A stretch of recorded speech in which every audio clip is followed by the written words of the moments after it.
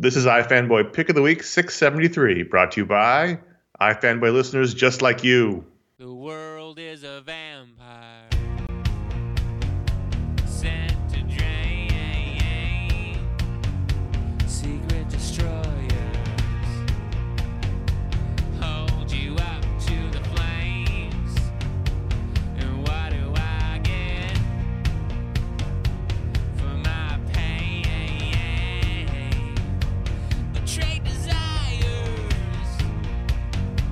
and a piece of Hello, welcome to iFanboy Pick of the Week, episode 673. My name is Connor Kilpatrick, and Josh Flanagan has returned. I have returned to you now at the turn of the tide. Are you tanned? Are you rested? No. And... Whoop, nope. No, I went Have with you my ever kid. been tanned? When I was a little kid, I actually did live in Florida, like ages 2 to 4. And at that point, I was super tan tanning when you were for 2 to me. 4. Which we now know, really bad for kids. Especially very fair-skinned kids like me. Also, I remember a great deal of sunburning in the early part of my life, which again, we now know, real bad. So definitely keep going to Florida then. Well, I don't plan to make a big habit of it. However, there are some things about it that are good. Well, I hope you enjoyed your vacation. Florida, there are some things about it that are good. We are iFanboy, and every week we read a bunch of comics, and one of us picks their favorite book. We call that the Pick of the Week. We talk about that book, some other books we read, the patron picks, some powers, listener mail if we've got time. We have a good old fun family Christmas. Woo! Holy shit! Where's the Tylenol? So, spoiler warning, there'll be some spoilers. This is a review show, so if you're worried about that, exercise some caution, use the show notes. This week, Josh, you had the pick, and I thought it was a pretty strong week.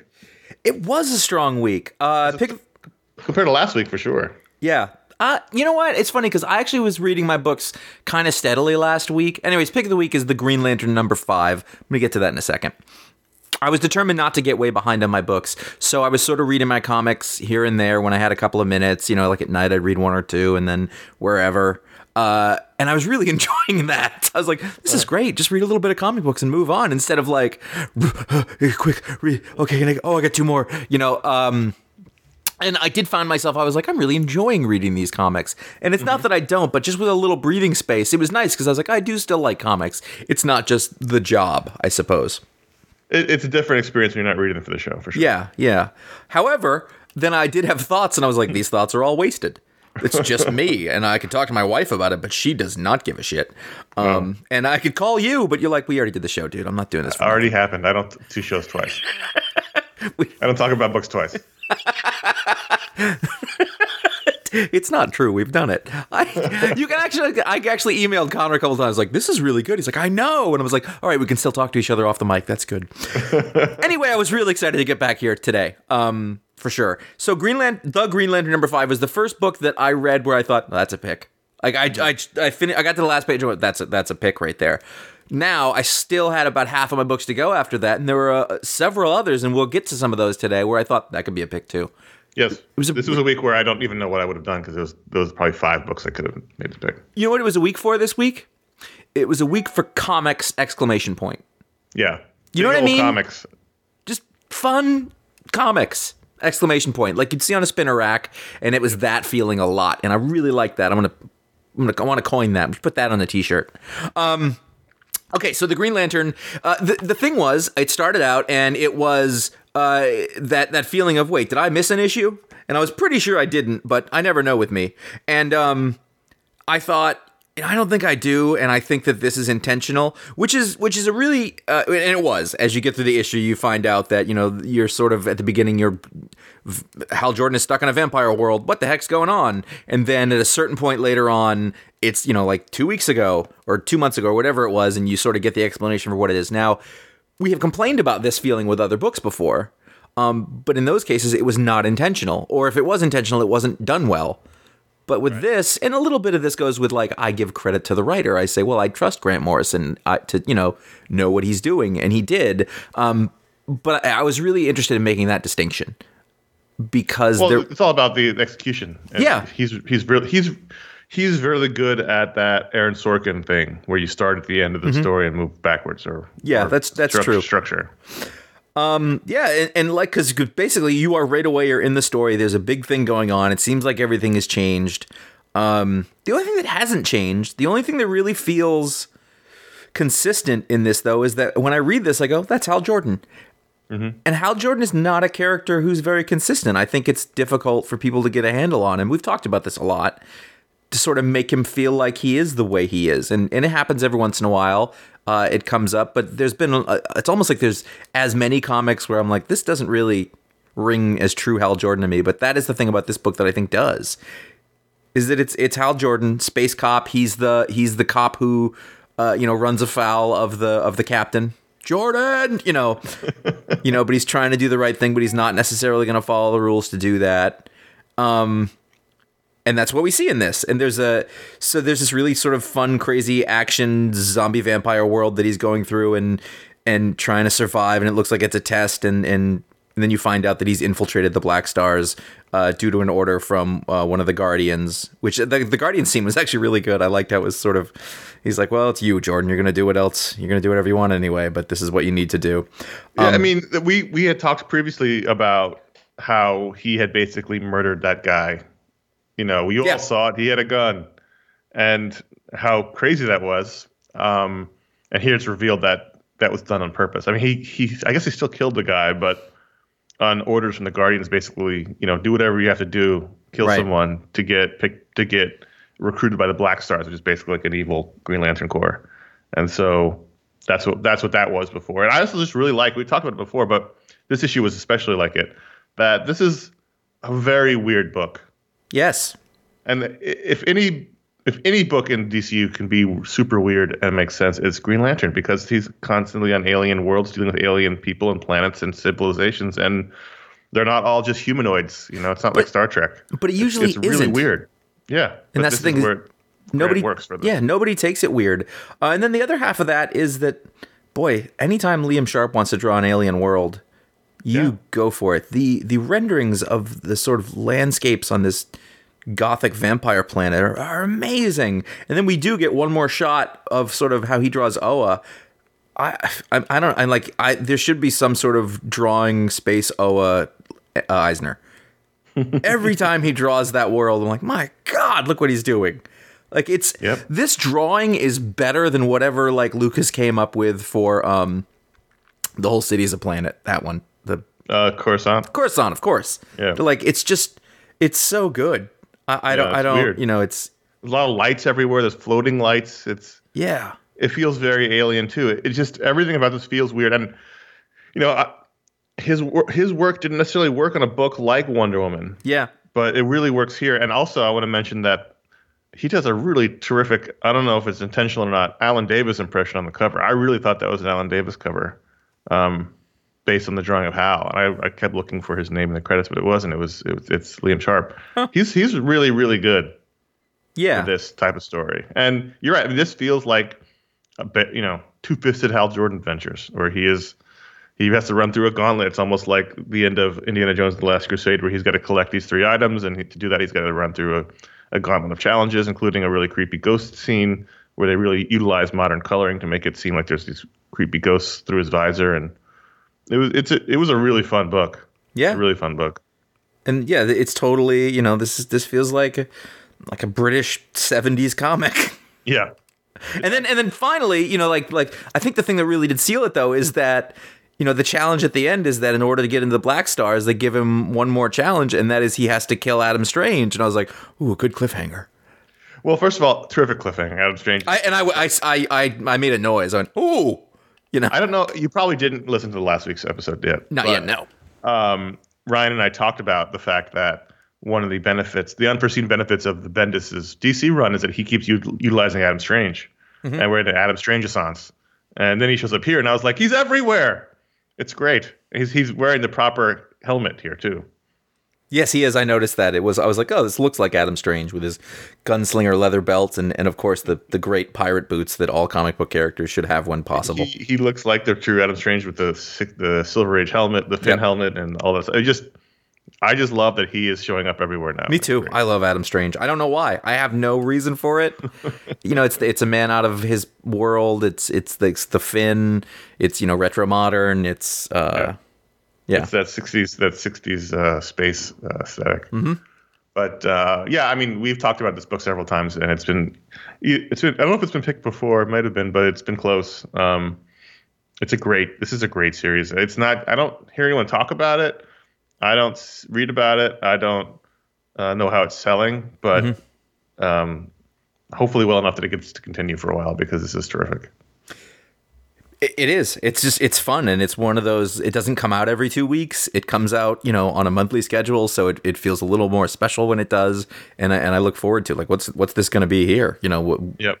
I don't know what I'm going to open up, but I know it's going to be imaginative, and I know there's going to be a lot of effort and passion on the page.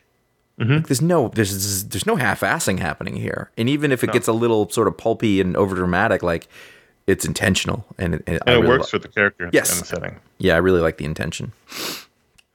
So I told you to read Justice League 19, which you did clearly. I did read Justice League 19.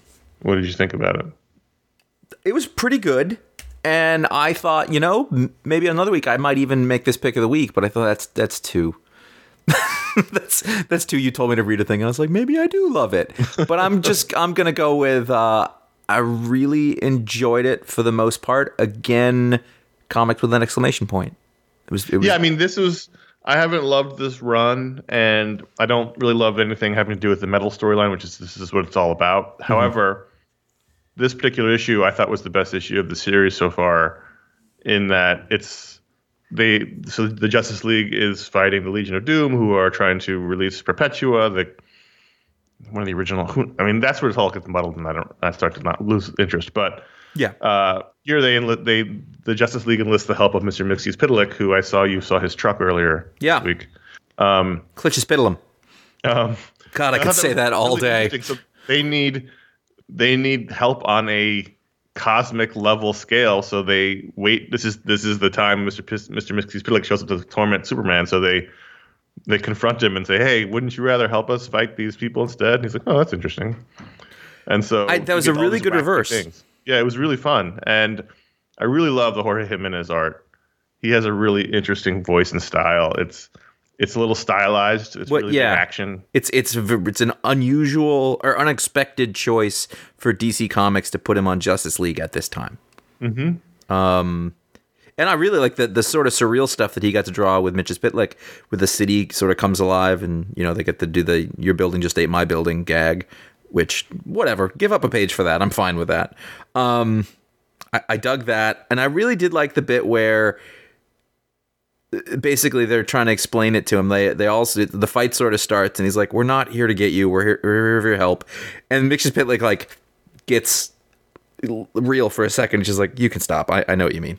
I've been through this. What is it?" And he goes to help them. It was super unexpected because it's really Mxyzptlk's tough. It's not tough in the Silver Age, and the Silver Age is perfect. It's tough now as a sort of thing to bring in that also hasn't been done a billion times. It sort of fits with a slightly more modern aesthetic, and I really like the twist on that.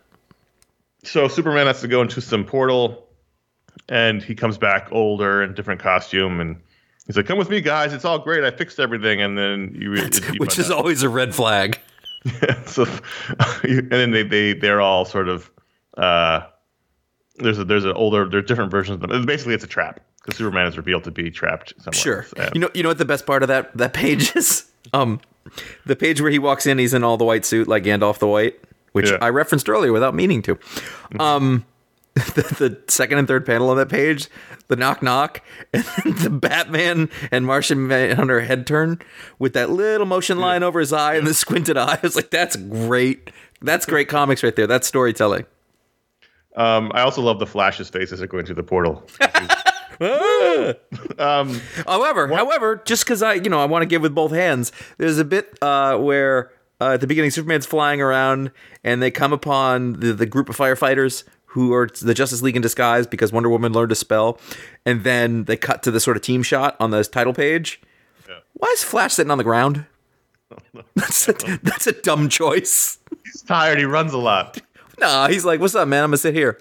I just was like, there's no reason to be sitting on the ground. I guess honestly they just ran out of room. I think, but Yeah, no, it was a compositional choice, but it caught so me. one of the things that's interesting about this, it's just one of those dumb comics editorial problem things, is that when Starman was brought back a couple issues ago, Jim Chung drew him, and he had like, he's got that platinum hair, and they gave him this like old craggly face. It looked like he'd spent like years out in the desert and nowhere near moisturizer forever. And it was really interesting because he's an older character. He's from the past, so it set him off from the other characters very easily visually.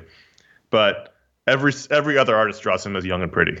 It's bizarre. It's like, this is the kind of thing that this is an editorial problem. This is an editor's mistake. It's just bizarre that they gave him the unique look when they brought him back originally however many issues ago. And now ever since then, whoever's drawing the book has just drawn him as a 25-year-old model. And it's bizarre to me. Yeah. But I thought this was a ton of fun. And it is a nice respite from, the rest of the story is, I don't really care about the metal stuff and the source wall and all that stuff. But Yeah. this particular bit of it is fun. And the twist at the end was interesting. The cliffhanger was interesting. So There's time travel, relativity. There's sort of big, silly stakes. There's that drawing of the sort of white golden Superman is just wonderful. it's great. It's great. So, I mean, one of the mini comics I could have made pick was Doomsday Clock #9, which we just joked about last week. Remember that book? Jeff Johns and Gary Frank. And this is the issue I think everyone was waiting for when they first announced it. Yeah. 9 issues into 12. So I got to that first page and I thought, please don't do a straight up like I thought they were going to do the Fearful Symmetry issue or something, yeah, like the whole way. And I was like, that's too gimmicky. And then it wasn't that. It was, all right, here's the superheroes that we know dealing with this in this style. John Constantine's weird accent notwithstanding. Everything else was very cool. It's just very cool.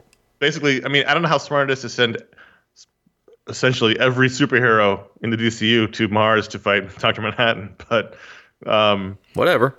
they're all in several spaceships flying to Mars, and that was awesome. That little sequence where you see all the different people in the ships and all the groupings and everything. But they confront Dr. Manhattan on Mars, and it doesn't go all that well. And I mean, I love that Guy Gardner is that, like, let's make him the guy who loses his temper and screws things up. And I was like, I know it's a cliche, but I love it when it happens. so yeah, I mean, it still doesn't make a whole hell of a lot of sense. It still feels like this was where DC was going until they went another way, but they had to finish the book because it doesn't feel relevant to what's happening in anything else. And I don't even mean from an event standpoint, just I mean from a general aesthetic. This seemed to be where DC was heading when they published Rebirth. Yep. And Jeff Johns was in charge. He was setting the tone, and sort of reestablishing all the heroes. It seemed like we were leading at this point, and then at some point along the line, he was no longer CCO, and then they went off. DC went another way, and so this is why the book feels weird to me, because I don't know what it all means, other than it's a really fun book to read and it looks gorgeous. That's all that matters. Yeah, This sort of combination Gary Frank, Dave Gibbons thing is really interesting to look at, just the whole way through and sort of how he's doing it. And I don't know, because you wish you wish you had more room to breathe sometimes. Yeah, but I think that they're sticking to the 9-panel grid, but it leads to very interesting work. Well, I think that, but that's part of the feeling of the book. Alan Moore was not and it is a word already, but intentional. There's a claustrophobia to this, but also like it's a simplicity. Like, you have to do the work when it's like this. You can't rely on tricks really, other than, very basic ones. Right. And it is a book where if you flip through it, it's a shit ton of talking heads, which is usually a no-go, but it works. And also you can see why it takes so long, because he's doing 9 drawings a page. With 1,000 characters. Yeah. And a lot of stuff going on, and they're good drawings. He's so good. He's incredibly good. Yeah, he is. He's worth the wait. Yeah, I wouldn't want absolutely. a fill-in artist to speed the book up. I mean, as much as it's frustrating, it's so slow. It's frustrating because I would prefer DC going this direction, but obviously it's not, so it's fine. But it's worth it. If it's going to just be this book on its own, like an Elseworlds book, then that's fine. Just let it come out when it comes out. It's totally fun. I thought one of the stories of book comics this week was that there was a lot of really terrific art. There was. I want to talk about Batman number 66, Tom King, and the art of Jorge Fornas, which I've mentioned before. He did some piece of some book, but he is so fucking good. There's a lot of Mazzucchelli here. Absolutely. And I love the question. I don't want a lot of them, and I think it can get overdone really easily. But when they get it just right, it's just him sitting in a room with Selina. It's that's the question. Well, this is another dream issue. I know you don't like those. However, I know, but it was good. It was really good. The question and Selina's conversation, again, returning to the idea of the meta commentary of comics, in which she remembers in a meeting in the Batman Year One, he remembers a meeting back in the Golden Age comics, and it's different. And I just love the question's body language, his outfit. I love everything about him. Yeah, and obviously Fornes is doing Mazzucchelli, whether intentionally or not, but he's really good at it. And there's some really gorgeous pages here, and really nice composition. There's that sort of he canted angles in a couple of places, just really beautifully. There's almost something on every single page. I love the shot of when Selina's coming down and they're doing the upside down thing, and that really long skinny panel that was terrific. There's a really great panel of just the two of them in the shadow, sort of like about to embrace. There's just terrific, even the action stuff where they're jumping up the buildings. But then the sort of star for me was Selina and the question. And also that sequence where Batman's getting up from being hurt and he's facing all the different villains was really great too. Mm-hmm. It's a good book. Yeah, it really was. And I was thinking as I was reading, I was like, this is still another dream sequence one, but this one completely works for me because I don't know, it wasn't weird for the sake of weird. It was, I felt like we were doing something. Well, because basically it's the two of them talking. Yeah. And everything else is sort of representation of their conversation. So it's not like it didn't need to be. It couldn't. It could not be a dream sequence. And there was also not a lot of that. In a lot of those kind of books, you get a lot of stuff like, "Why is this happening? What is this?" The person in the middle of it, and that wasn't happening. Right. It was a conversation that was moving towards some truth or something. Something that was useful to the story overall. Well, yeah, he's clearly. Colored by Dave Stewart didn't hurt. It's all good. And a great Doc Shaner variant cover. Uh-huh. We've just talked about 4 books in a row, all with exceptional art, all from DC Comics, a place where we always complain about art. Yeah, no, it's true. They have an art problem. Except when they don't. Right. And, the high-profile books tend to be okay, but, Dan DiDio said in Comics Pro that they were going to focus back on house style, so who knows what that means. Means cheaper artists. That's what it means. Because it means fewer books, which we'll get to in a minute after we take a minute to talk about how to help Ty Fanboy. I don't know that I completely mind that as an overall strategy. I will say that because of patreon.com/ifanboy, there is, to me, a more of a pressing, I really feel like I should read more of these. And because of it, we're all reading more books than we ever were, which is odd this long in. If you'd asked me 5 years ago how many books you'd be reading now, Josh is reading 4 books a week and it says deal with it. There was a time on the show many, many, many years ago where you were down to it felt like you were down to 10 books. Yeah. So on the show, Ron and I were carrying the load because you'd be like, I read 2 books. You got to read more, Josh. You need help. Listen, that was very early it's been a long time. But I'm reading a lot now, and one of the reasons that I'm doing that is because we've got so many helpful patrons. I always get that wrong. Patrons on Patreon. And you can be a part of this. Basically, the idea is that in this world, with so many things making content and so much distraction, and honestly, not really a way to make it big off of this stuff in the same way that you used to. And then what it is, then you have to decide... Yeah, it's actually, make it big really means paying bills. But it still takes time. And if you like something and you want to support it, then you can show that directly, which means that, we owe you. So you can go over there, and we have stretch goals. We've been coming through on a lot of our goals after we reach certain milestones for a while. That leads to the Booksplode shows and the Talksplode shows and stuff like that. And of course, those T-shirts, that was part of it too, which I will get to. Our next stretch goal is the addition of a non-monthly comics podcast, sort of the all media podcast, but in a smaller version. On a monthly version, and then we will also upload all the missing full length video shows and minis to the YouTube channel and re-embed them on the website. Which is, but part of me wants to reach that goal, part of me doesn't. It's a lot of work. It is a lot of work. If you want to be a little more direct about it, you can go over to ifanboy.threadless.com. There are 7 designs there. Nothing makes sense. Nothing matters is the big standout, but there's also some other niche ones. We are in the process right now of narrowing down a couple of designs because we did say we would get some more up there. So we're working on it. Yeah, we've actually got 2 we're talking about. 2 designs we're talking about. So hopefully before Comic-Con. I'm not going to say look for those soon, but it's a thing. It's definitely an ongoing discussion. We just don't want to throw you something that's crappy, so we want to make sure that it's right for you guys. I just bought my second Nothing Makes Sense, Something Matters T-shirt. Why? Because I bought one in sort of black, and then I was like, I also want like a poppier one, so I bought a royal blue one. Huh? I understand. Depending on my that. mood, you know. I totally understand that. It's hard to. I never used to dress in all black, but sometimes I do now. I'm like, yeah, I do look pretty cool. Well, I like black T-shirts a lot, but I also wanted one like if I felt like I was in like a 4-color comics mood to have like a royal blue and red and yellow one. That's Connor with an exclamation point. That's right. And if none of that works for you, you can go to ifanboy.com/support. You'll find a direct PayPal link there. We still have that. If you think, hey, you know what? This whole thing is about like, do you like the things we do? Do you want to help support it? Do you want to show how it's valuable to you? We both do this for other shows we like. It's the same way you donate to NPR or PBS or something much more intelligent than us, basically. And you also find a link at ifanboy.com/Amazon. We're intelligent. It's just being wasted on useless things. You go to ifanboy.com/Amazon.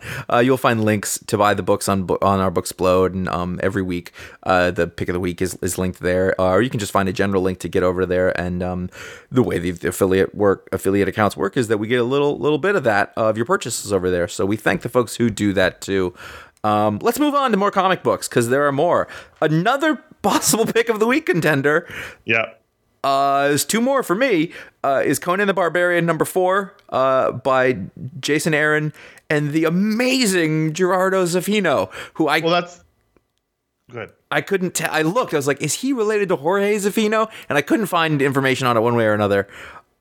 This book was beautiful. Well, that's the thing. Talking about art, so I saw it wasn't Mahmoud Asrar, and I was like, "Aw." I did the same thing, and then moments later, I was like, "Eh." Well, I didn't love the first page and the second page, and then I got to the third page, and I was like, "Whoa!" And then I just kept going, "Whoa," over and over, and by the end of it, with all due respect to Mahmoud Asrar, who's terrific, I was like, if he was a new artist, I'd be fine with this. This is terrific. Are these coming out every 2 weeks? Yes. Yeah. So I mean, if these are the guys that are switching off, yeah, do it. Great. I mean, it looks like nothing else on the stands. It looks very European. Yeah. I love the story of, it's a classic Conan cliche, but it's a great one. Old man Conan finally gets the throne and hates the bureaucracy of running the country and just wants to kill people. So he starts sneaking out. He puts a mask on. It's really creepy. That design of the mask with his scary eyes it's great. So he goes out and starts like acting basically like a vigilante in his own kingdom and at night, killing murderers and rapists and kidnappers and with his lion sidekick. It's Conan as so Punisher. Good. It was so good. And as you go through it, it kept getting. I was like, this is just.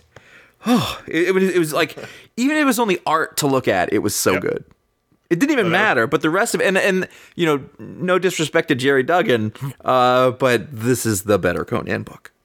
And also, I had a point, and as it was coming out, it disappeared. But it was. Also, this was the best issue of the series so far. Much like earlier when I said that about Justice League. Yeah, this is a good week. It was a really good week. Oh, look at the first week we've had Red Sonja come out alongside Conan, which is funny as we talked about because they're different companies, but they're the same world. I'm sorry. I want to make one more point about Conan before we move on. If you look at the corners and the edges of the panels, the ink goes over it. Yes, in a bunch of places. Man, that's nice. And I don't know if this is digital or not, part of me hopes it isn't because Yep. I want it to be real like that. But either way, it sort of blurs the line of where you can be like, oh, that's totally digital. Well, we always like when books look like you can see the drawings, and that's something that Jason Aaron collaborators tend to do. That's true. Rick is one of them who does that a lot too. Yeah, you're right. Yeah, that's a Gara thing for sure. Anyway, yeah, Red Sonja 2, this would have had a shot too. This was better than the first issue, which I liked a lot. Mark Russell, Mirko Kolak. I like the clever gamesmanship that is going on Yes. between Red Sonja and the Emperor, who's very funny. I love the whole opening when he has to leave and his kid is sad and he's like, and then the wife doesn't really care. And it was fun. It was funny. I mean, that part was funny, but you're right. I mean, you get to see why Red Sonja is a good leader here because she totally outsmarts this guy, even though he doesn't realize it. And we don't even realize it until it's happening. And it was very clever. That kind of sort of, not trickster, that's not really the word, but the sort of clever outthinking kinds of plots are always very impressive to me. Mm-hmm. Like the people who write Danny Ocean are much smarter than I am. Right. And it's easy because they know what the outcome is going to be, but I always like that engineering of how a plan comes together, Well, and it, there are clues here. Once you once you realize what's happening, you can go back and see that the Emperor gave up too much information when they had their tete-a-tete. And so she used that to formulate her plan. We didn't realize it was happening. And it was good. It was real good. And the art, the Mirko Kolak art is strong. Yep. It's real strong. It is. It's a lot of horses, which artists hate. It's not really a slight against the publisher, but this is better looking than a lot of Dynamite books I've read by a considerable margin. They're doing better work with their higher profile stuff. Yeah. It's good. Yeah, it's really nice. Deadly Class number 37. When this comes out, and I know it's a big deal and I haven't seen the show, but it's very good. I just want to say the show is surprisingly very good, and we made lose Rick to TV because he show runs it. Yeah, no, I get that, and I wouldn't blame him because he put in his dues and he's got it. Anyway, I'm just saying he's very good at making television. So if we do lose him, he should be. Yeah, I'm unsurprised, is what I mean when I say he should be. Like, that doesn't surprise me in the least. Yeah. What surprises me in the least, does surprise me, is that he, as a relative unknown, is given the power to hold sway over something like that to prove that he could do it. Yeah, he's a co-showrunner with a guy who's actually still he's writing half the episodes. And it's the Kirkman carpet. They're like, well, he did it. Let this guy do it. Either way, when Deadly Class comes out, I sometimes forget that I like it. And so I don't always look forward to reading it, and also because they're a little more spaced out now, I've lost the thread to a certain extent. However, with this issue, right away, I knew what was going on, and I was back in it, and I was page turning right to the end. It's great. It was a great issue. A pretty crazy, important cliffhanger here. We talked this week all about great art and great cliffhangers, and I actually kind of yelped when it happened because I don't want to spoil it. They'll give them the warning, but another major character gets killed in this issue. And it was right. Oh, for sure. I was like, oh, that's totally, I didn't see it coming, but that's totally the correct choice for this. Mm-hmm. It was a really good issue, is basically my point. Yeah, I mean, this was big action. This was Wes Craig at his finest. Speed lines, and even the sound effects having speed lines when they're really moving. And it's he's great. And also, I just want to point out from the TV show that they do a lot of animated sequences for like exposition backstory that are done in the Wes Craig style. Oh, that's awesome. Yeah. So that was really good too. Another really great book. I mean, it was a plethora of really great books, including Green Arrow 50, which is part of the Jefe, what does plethora mean? Sorry. Line reduction, I assume, because this was meant to go on for a long time, and all of a sudden it was canceled. So this was the final issue, which is a bummer because I feel like with the writers Colin Kelly and Jackson Lansing, and with Javier Fernandez, who is one of my favorite artists, and again, another comic with terrific art this week, I thought they really found their groove for the last couple of issues, and it's unfortunate. So here we have an oversized issue. I think it's a double-sized issue, and the writers wrote on this week on social media about what had happened and how they had to basically cram 50 issues of story into this final issue, and it's not exactly like that, but they had to basically take some of the concepts they wanted to explore in the next 50 issues and sort of touch on them here. And so we get a couple of characters that introduced that they were going to use, and they deal with that box that John Jones gave Oliver that he gave as safekeeping to destroy the Justice League if they ever needed to be destroyed, because they knew he would do it. And then sort of Black Canary and Oliver sort of reconcile and in a complicated way, and it just all was very high action and fast paced because they had a lot to do in double pages, and it looks great because Javier Fernandez is terrific, and I hope he lands somewhere very soon. It's a bummer. Green Arrow is sort of a cursed book in that his character was wildly changed with the New 52. With the DC Rebirth fix, they fixed a lot of it. They were also sort of hamstrung by the TV show a little bit, trying to make it like a TV show somewhat. And finally, they just sort of went off and said, "No, let's just do Green Lantern stories." Green Arrow stories, and that's when it really started taking off. And unfortunately, it's over. So it's a bummer. 50 issues of Green Lantern's no small or Green Arrow's no small thing, though, historically speaking. Yeah, I mean, it's a book that's gone on many. I mean, even the Mike Grell run ran for like 5 years. Yeah. These 50 issues came out in, I think, 3 months. Yeah, that's true. Did you read Cosmic Ghost Rider Destroys the Marvel Universe, the Marvel History? No, and I also didn't get the credits right in this, and I'm sorry. That's fine. Or the title. Cosmic Ghost Rider Destroys Marvel History, #1, co-written by the comedian Paul Scheer and Nick Giovanetti. I don't know who that is. With art by Gerardo Sandoval. And this is one of those classic Marvel humor books where some popular character at the time goes through Marvel history. It's out of continuity. It's all for fun. A really, really, really great cover by Gerardo Zaffino.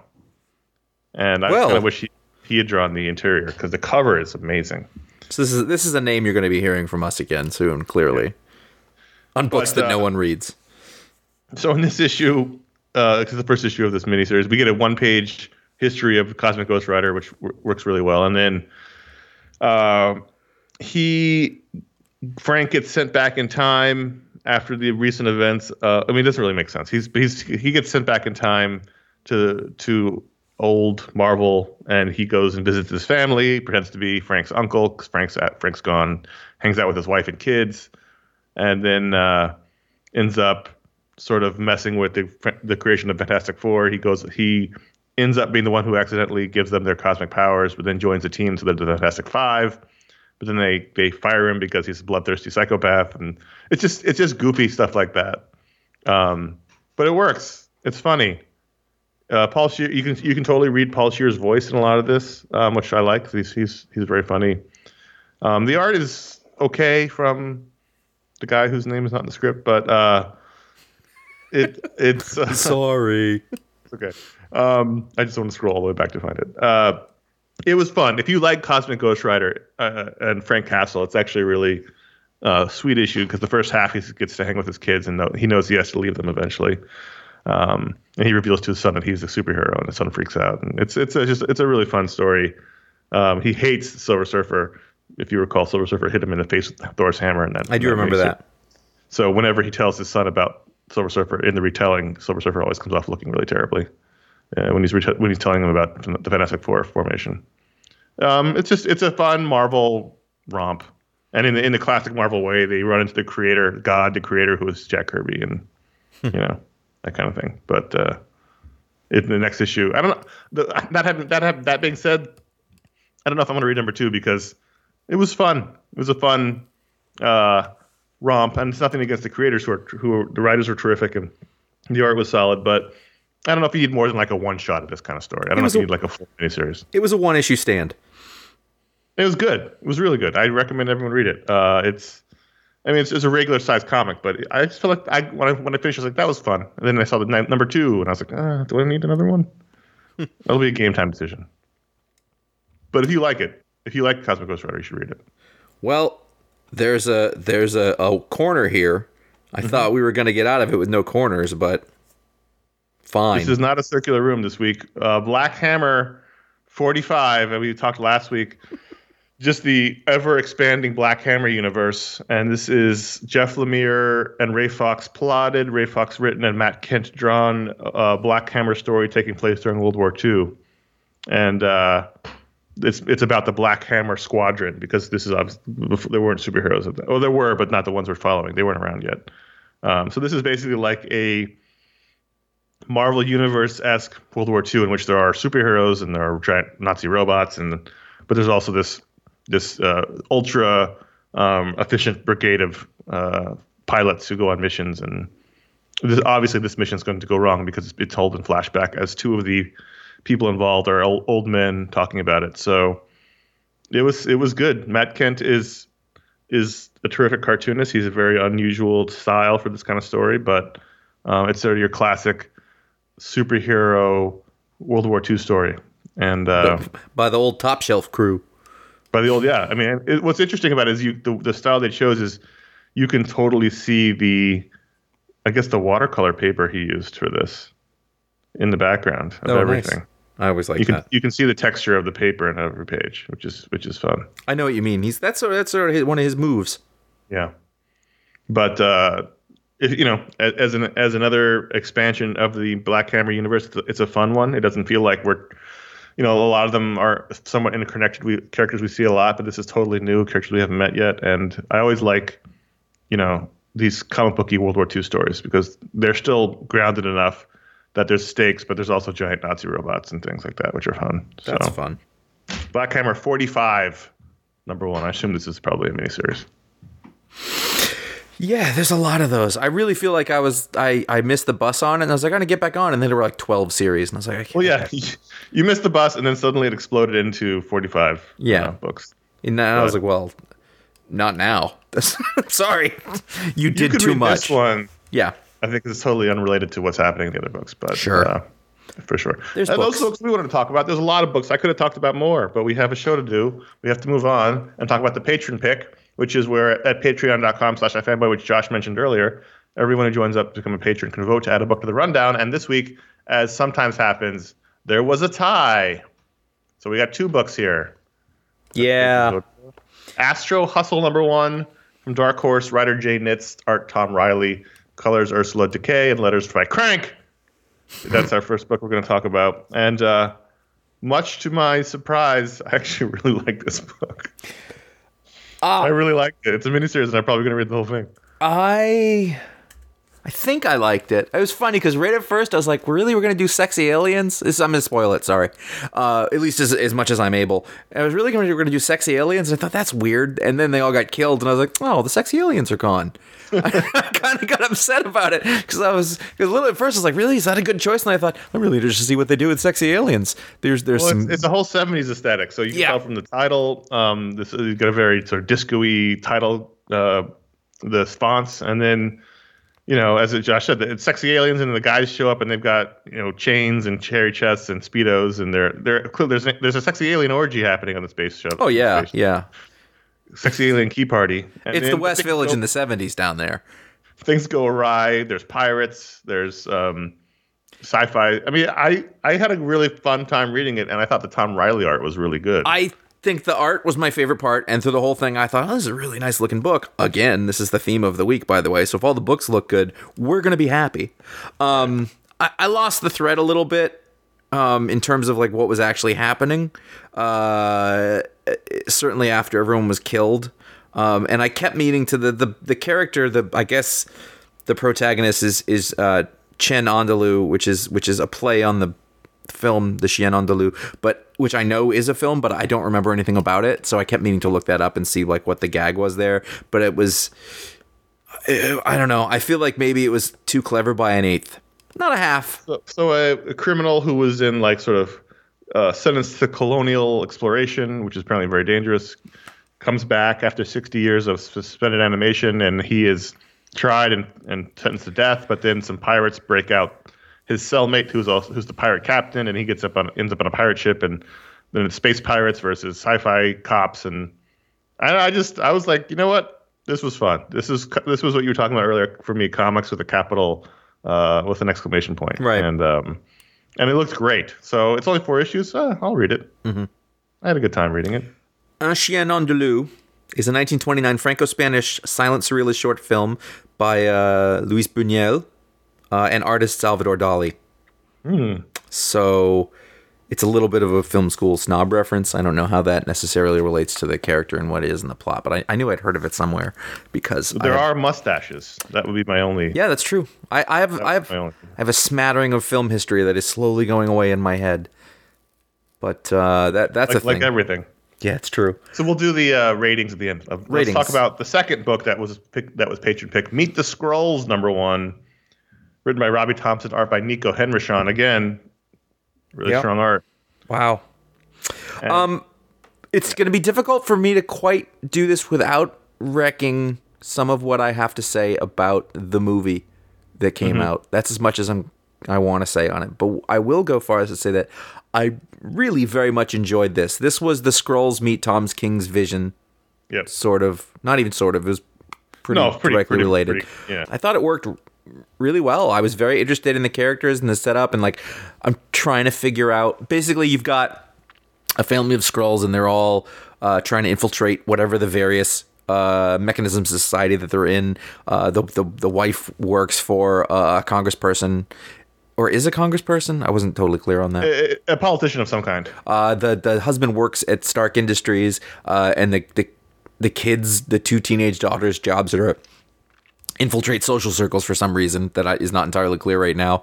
But the one daughter is totally not into it. But it's all related to one specific program, Project Blossom, which is a project apparently to make Skrulls very easily identifiable. So they're all working the infiltration from various angles of society. They live in Hartford, Connecticut. No, it's Stamford. They live in Stamford, which I thought was a nice touch, which is where Civil War started.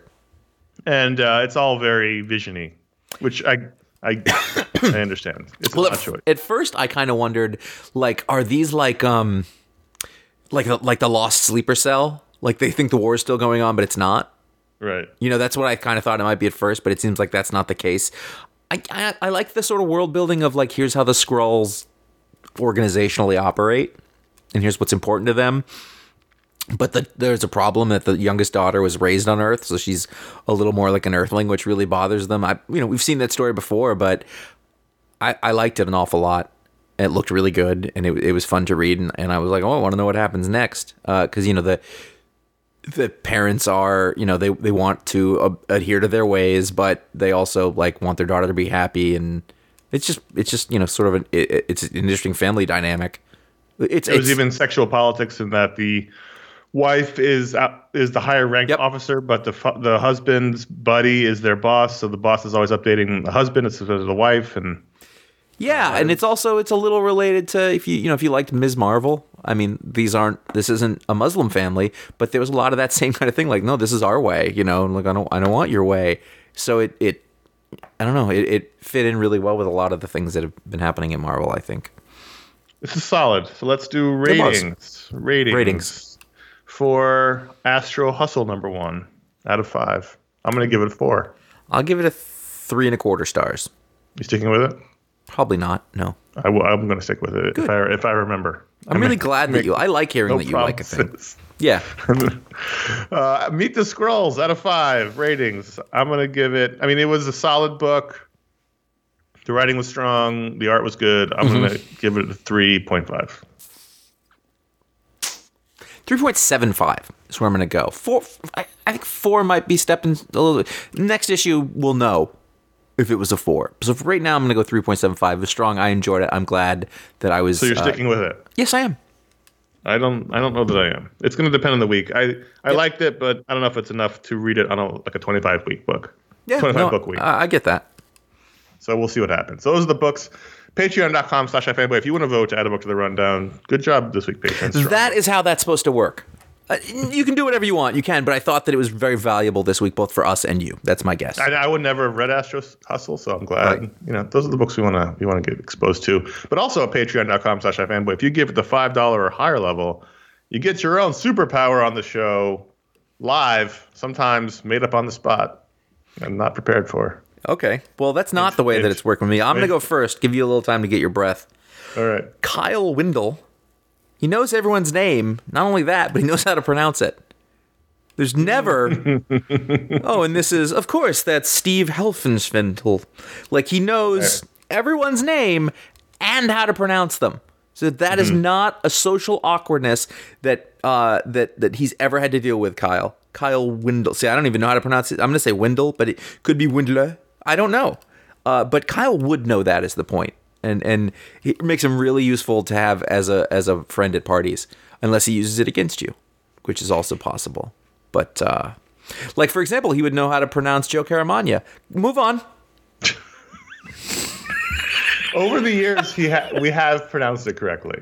I understand. But like many things, when it's in your head, that's just the way it's. Well, like, that's the thing. If you listen to the Talk Explode that I did with him, like, I started the show and I go, I'm here with, I just need to make sure that I have your name right, because I have this horrible fear of getting people's names wrong, so I don't use them. But in that, I'm just going to ask you right away. That's the best way I have to deal with it. Good job. That's how you should do it. Yeah. Filippo Dulio, he attracts all the dust. So if he could stand in the middle of a room and activate his powers, and suddenly everything is dust free. All the dust is gone from surfaces and electronics, and it just where does it he go? tracks it all. There's a ball in front of him of dust, and then he can get rid of it. Can he turn it off and on? Yeah, he can activate it. Okay. It's not like he's walking around and dust is constantly flying at him. Yeah, because if he had an allergy, that would be. Does he have an allergy? No. Good.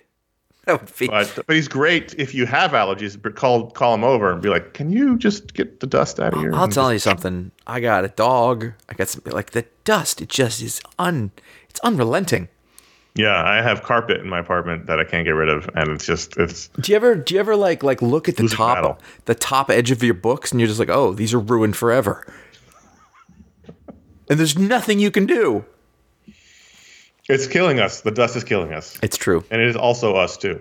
Mm-hmm. It's true. We're killing ourselves. You know, Kevin Carpenter. I'm gonna try to explain this as best I can. You know that character in Grant Morrison's X-Men, who's basically his mutant thing is that he's a chicken?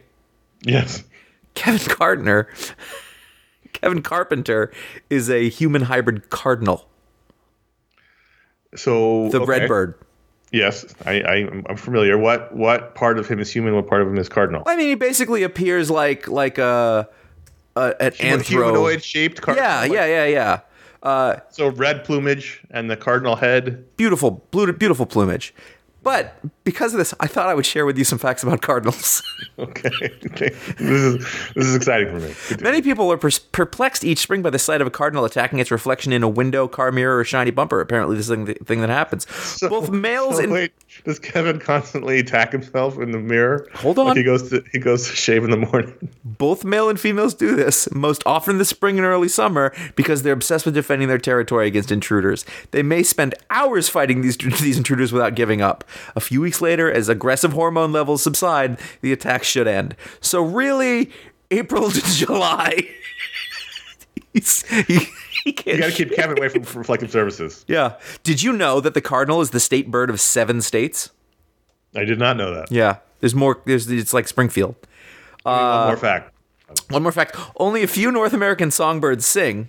But the female northern cardinal does it, often while sitting on her nest. And this may give the male information about when to bring food to the nest.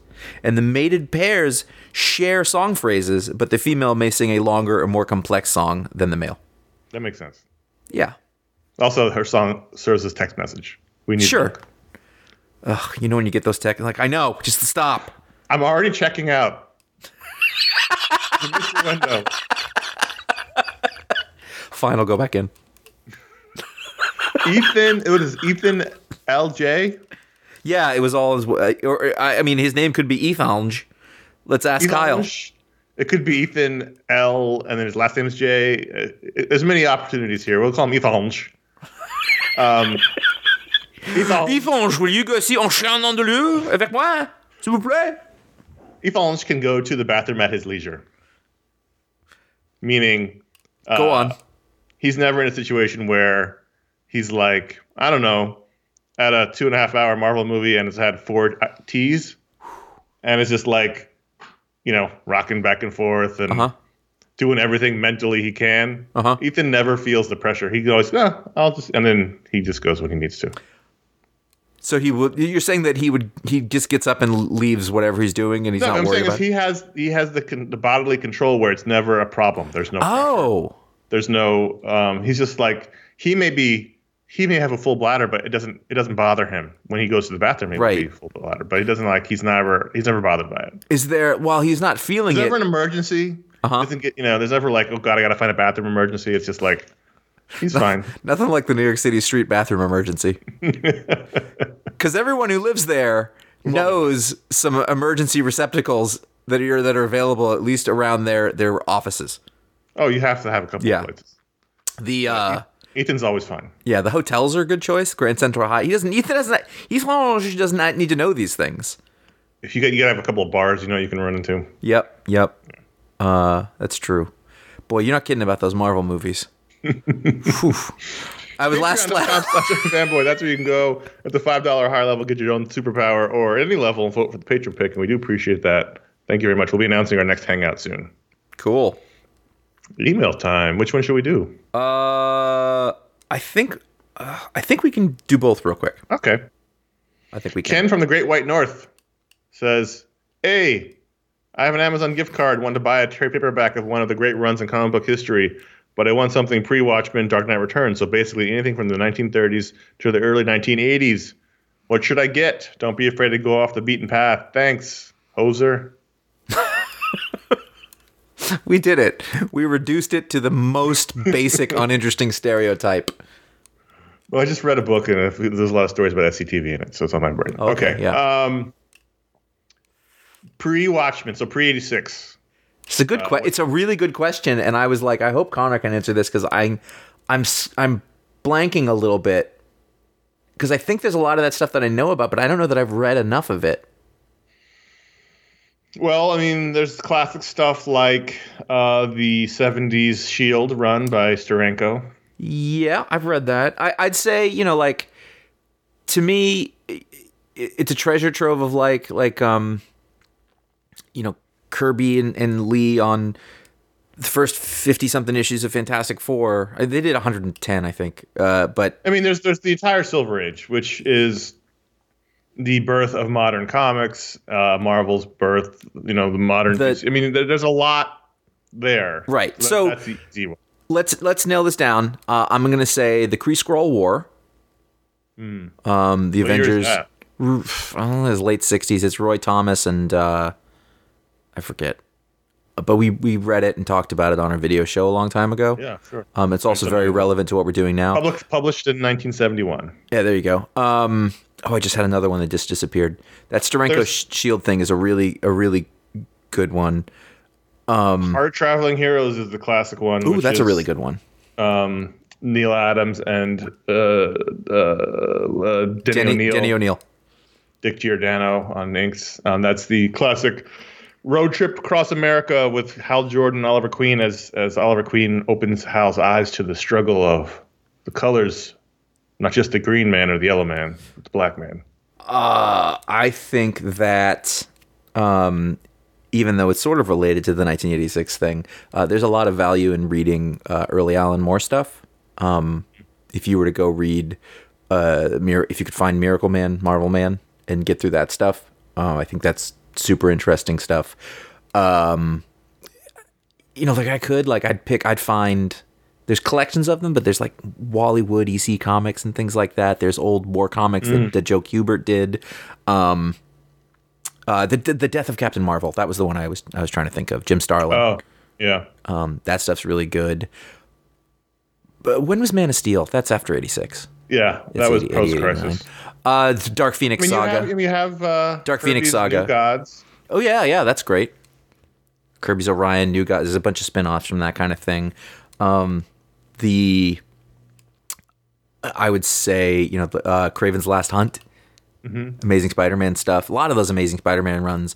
If you get Bronze Age collections, there's a lot of them out there. Yeah. DC put out a lot of big omnibus collections recently. So there's just the original Justice League comics and and old Avengers books are. I really tend to think, and I know it's not like the best, but you can actually find these things collected by this, but I tend to think, go find what the masters did. You know, like read Ditko's Eisner. Doctor Strange, read Eisner's A Contract with God.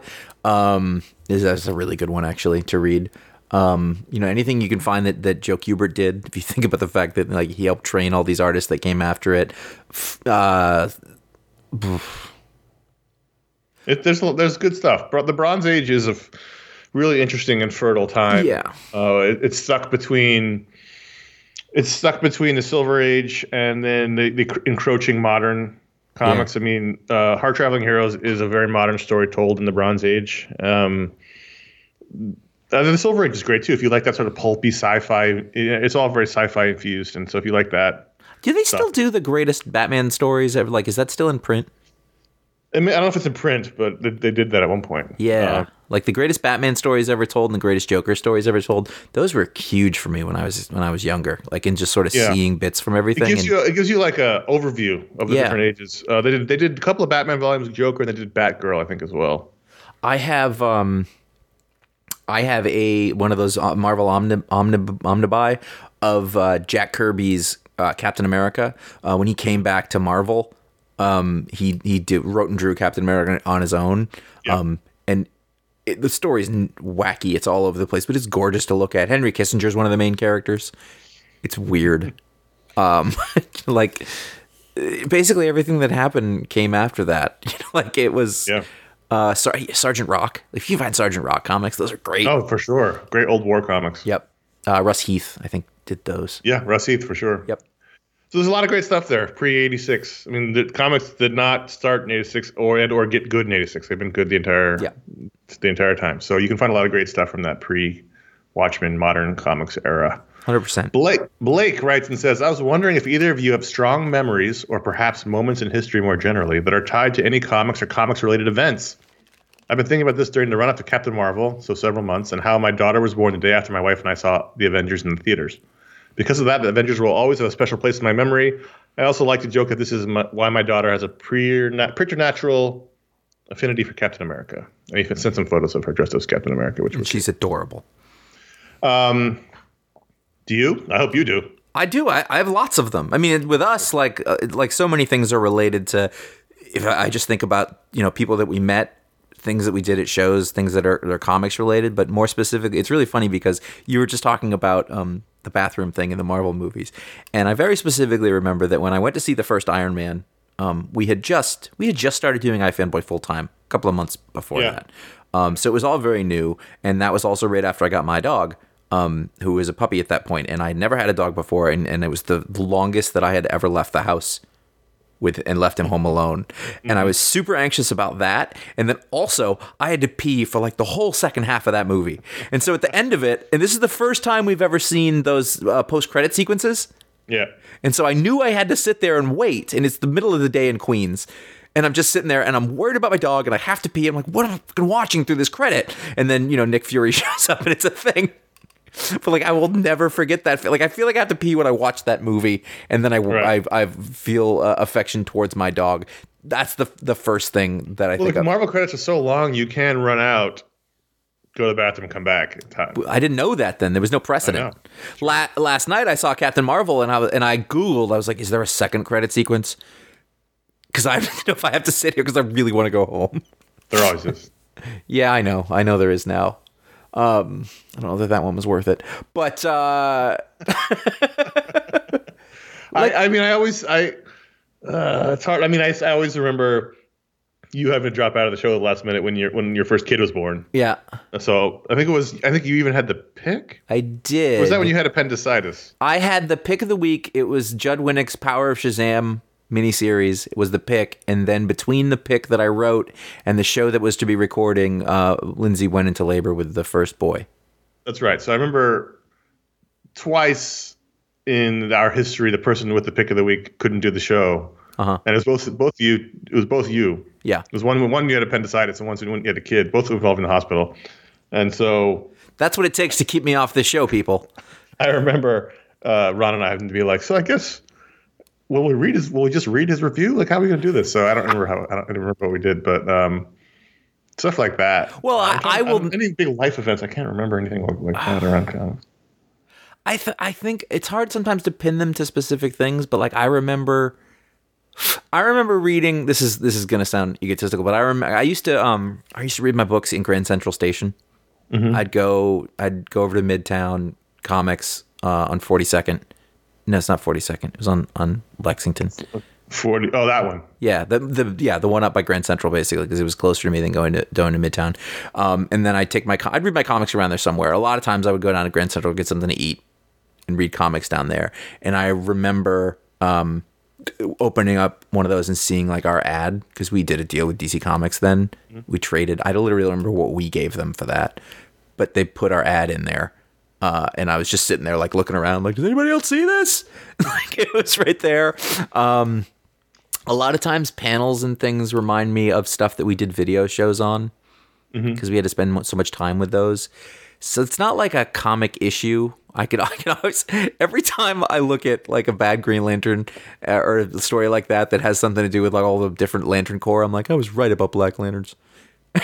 Or every time I think about, it's hard because for me, I've always read comics. Yeah. So I don't really. I mean, there's sort of always you can almost pick any life event, and comics have been somewhere nearby. So it's hard to say like, oh, I remember this because this happened. But I remember moments of reading them in different places with different things going on, but I don't always remember what that book was.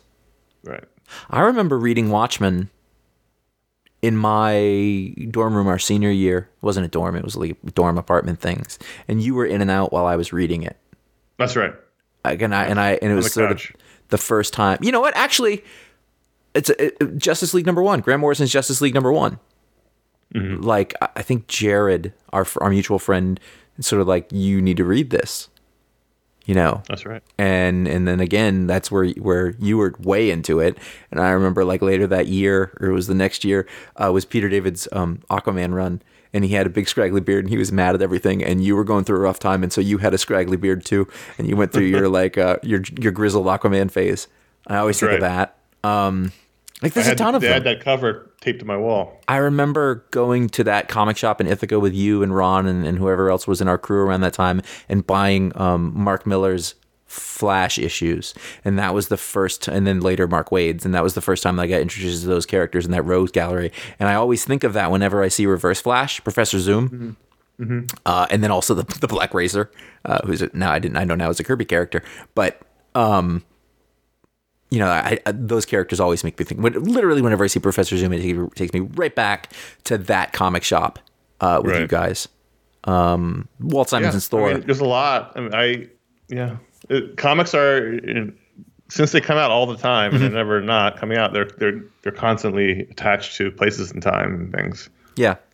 Different than other media. I mean, I obviously have memories around going to the movies or watching a TV show with friends or whatever, but because comics have always been there, I can, certain comics make me think of college, certain comics make me think of junior high school. I remember the three of us walking out of Spider-Man 3, like, what the fuck are we supposed to do with that?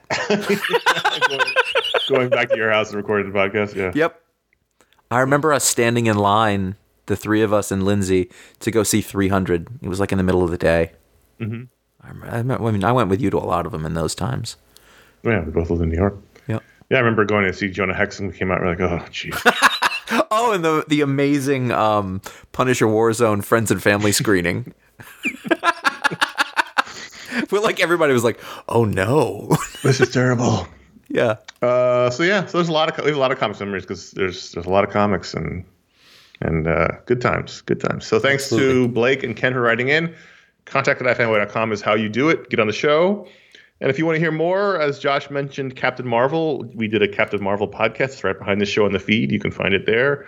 Me and Josh and Ryan Haupt talked about the film, and you'll find out what we thought. And we'll find out what we thought back on the feed. Yeah, absolutely. You can also listen to the conversation I had with letterer and writer and artist Joe Caramagna. You'll see his name not even almost. Every single week in your comics, you're going to see his name. But maybe you didn't know anything about what it's like to be a comic book letterer or how you get there. Joe's a really good guy, and he was really fun to talk to. And you should go listen to that show if you haven't. A little part of me thinks you're not going to listen to this because it's not, Grant Morrison or whatever. But to me, the folks who are making comics, and this is a guy who's like, his thing is that he's really just happy to be making a living making comics. He loves being involved with making comics. And that kind of enthusiasm, I think, is so heartening and refreshing. So I really dug talking to him. And if you haven't checked that out, I really recommend that you do. Well, one of the favorite shows we ever did for the video was when we did Chris Eliopoulos. Absolutely. I mean, it's interesting to get a different perspective on things. And those guys also usually have been around forever and know everybody. So they've got great stories. He really I know Chris Eliopoulos is a great guy. Like, I know it, but Joe sort of explained another couple of reasons that he is. And I thought that was a really, really fascinating bit of that too. Head over to fanboy.com. You can find all those podcasts there, as well as all of our old shows, and some of our old written content is there as well. And you can find out what the pick of the week is before the show comes out by liking facebook.com/ifanboy and following @ifanboy on Twitter. And some eagle-eyed social media users have noticed that we soft launched an Instagram account about a month ago, maybe a few weeks ago. We didn't want to fully announce it on the show until we sort of played with it a little bit, decided how we were going to use it. So one of the main things we do is we announce the pick there, obviously in the shows that we do, but also on Thursdays and Fridays, we've been returning to our Best of the Week in Panels feature, and that's found exclusively on our Instagram account at ifanboycomics. So you can go there now if you haven't seen it yet. And there's weeks worth of Best of the Week in Panels happening there. We don't know how many we do each week. We don't know who's going to do them. There's always a couple at least. Some weeks are heavier than others, but we have a fun time doing that on Instagram at ifanboycomics. So go there. Give it a follow. Check it out. It's fun. It's a lot of fun. And also individually at J.A. Flanagan on Twitter and Instagram and at CSKilpatrick on Instagram.